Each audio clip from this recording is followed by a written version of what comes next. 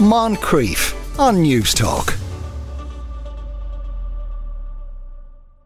Blatantly thrusting out his opposable thumbs, Jonathan DeBurca Butler joins us in the studio once again to bring us stories from other parts of the world. After how you doing, Sean? Right, we're going to go to China first, and it is so interesting that oftentimes you bring us in stories where very similar things are happening in this part of the world as well, and this is about a child being mauled by a dog. Yeah, this was a child, 2-year-old toddler, little girl.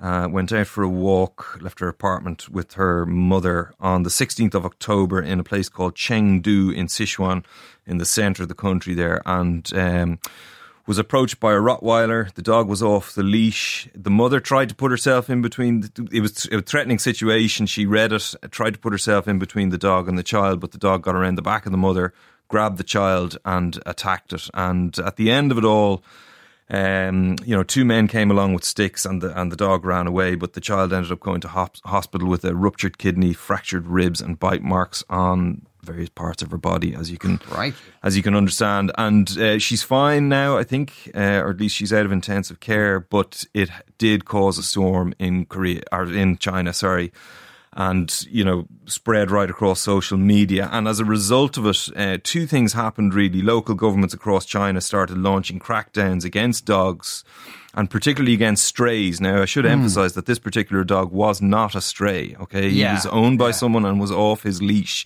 and was therefore able to attack the child.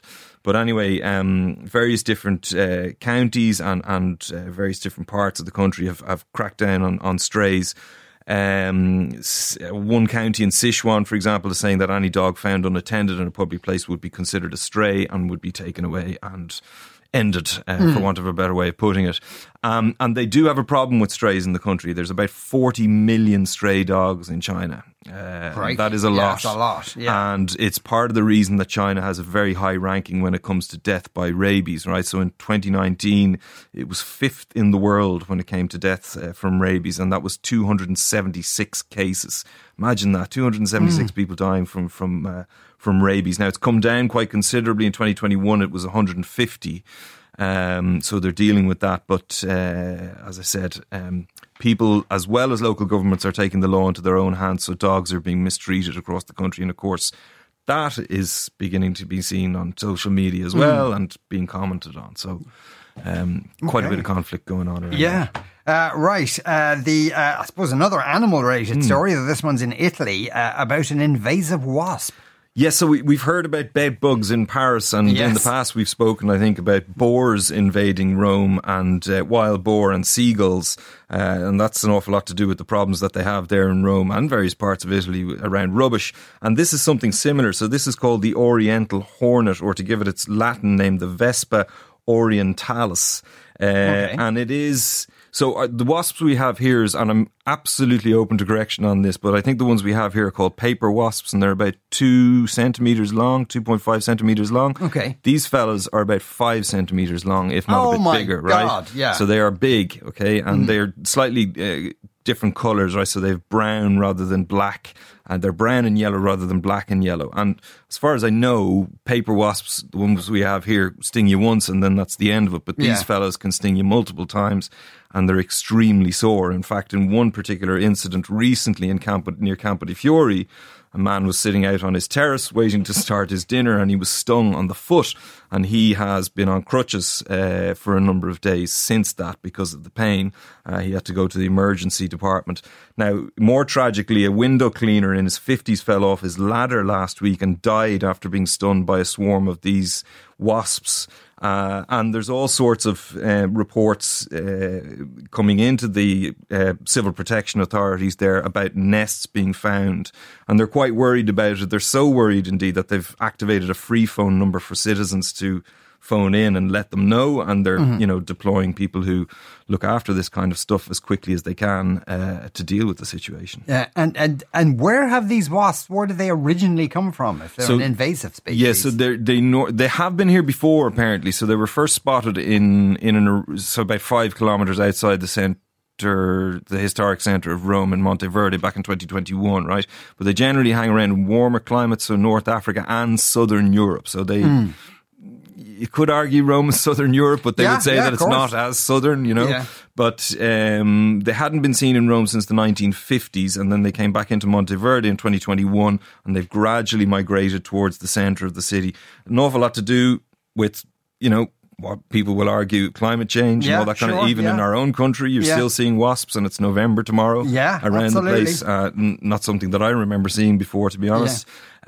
So climate change and also the problems that they have with rubbish are being blamed for this increase in this particular wasp. Right, Qatar we're going to go to next, and something I imagine might seriously influence relations between Qatar and India. They've sentenced people to death. Yes, they have. The authorities in Qatar have handed the death sentence to 8 former Navy officers who come from India. Now, these former officers, they're not involved, obviously, with the Indian Navy anymore, but they do have connections there. They were working for a private company there on a submarine project, I believe. So I imagine they must have been engineers of some sort rather than being on the ships and sailing the seas or whatever. But they were working on this submarine project for this private company that was for the Qatari authorities, ultimately. And last August they were arrested, and it appears, although nobody is saying for sure, that is the Qataris or the Indians, but it appears that they have been arrested for spying for Israel. And espionage in Qatar carries a death sentence, and that is why these 8 former Indian naval officers have been sentenced to death. Obviously the Indians are a bit upset about this, and given the fact that there are only 2.5 million people living in Qatar, and about 700,000 of those are Indians. Yes. They would probably need to tread quite carefully here in how they deal with this. So I don't think they're going to be executed. I'm going to say that now, right? Yeah. Because they have an appeal option to them.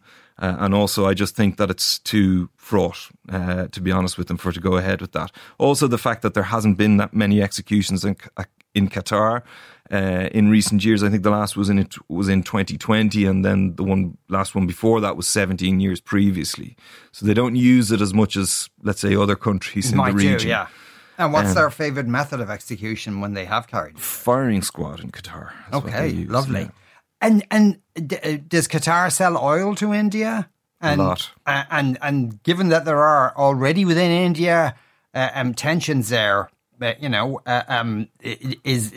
must be having an effect on relations with Qatar as well. Yeah, so the tensions that you refer to are because of a statement that was made by some members of the BJP party in June of last year around Islam. They weren't happy about it, and in fact they called in the Indian ambassador about that. The other side of it as well is that the economic ties, right? So Qatar exports about $15 billion worth of stuff from Qatar to India, and $14 billion worth of that is oil.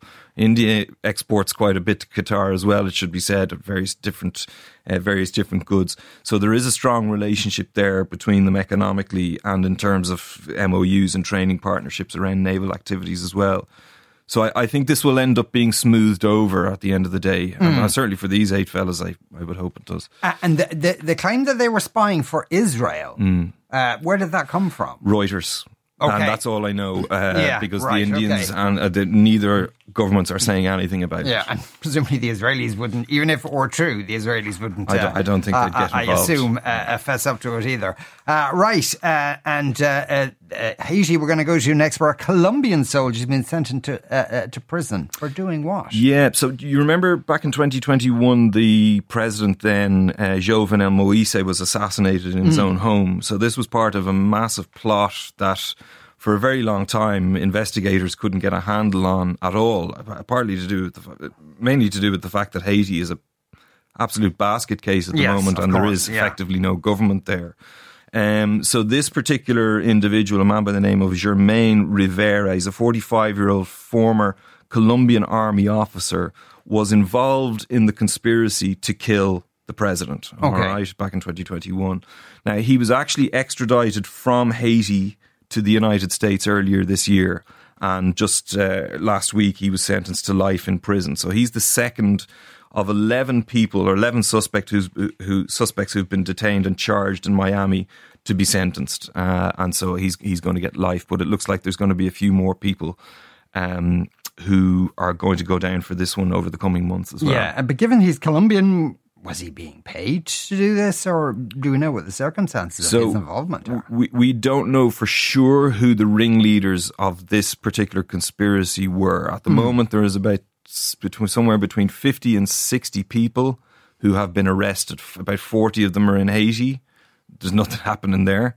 And 11 of them are in Miami because we know that the co-conspirators were based in Miami. Right, okay. And so they're able to prosecute them through that country. So it's been a mess. So another guy who's a former senator, John Joel Joseph, he was arrested in Jamaica in March and was sent to the United States to be processed or to go on trial because they're keeping them away from Haiti as much as they possibly can in order to get justice, because there's people who are connected to it that are dropping dead and, are being poisoned, this, that and the other. So right. And is there, I mean, you did refer, like, Haiti's in a chaotic state at the moment. There was talk of sending in some sort of UN force. From the Kenyans. Yeah, the Kenyans were going to send their police force over. That hasn't happened yet, but there is a commitment from them to do that. It's going to be headed up by them. Yeah. Right, Wales we're going to go to next, and a few tips, listeners, of what not to bring down to your local charity shop. Yeah, this is a charity shop. Bernardo's branch in Gorsinon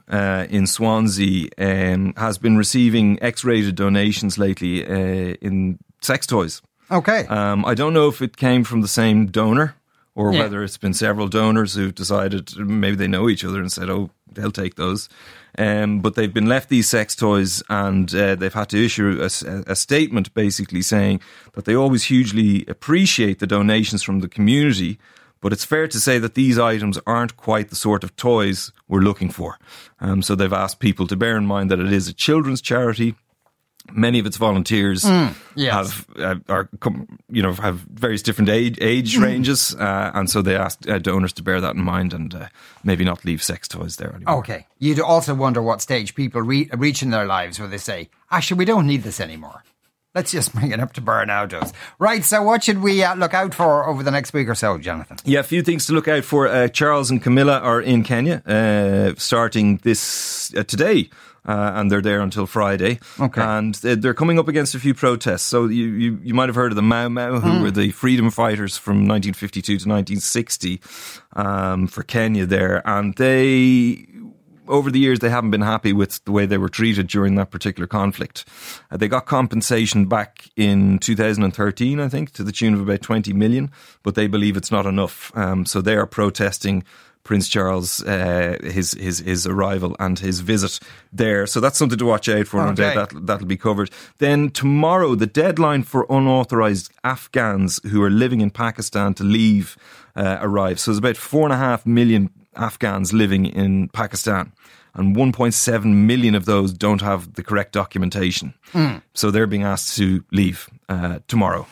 So that could be pretty chaotic. That's good luck with that day. I would have thought. The logistics around that could be quite difficult. And then on Friday, the court hearing for a man accused of the Hollow Willoughby kidnap plot is going to be all over the news, no doubt.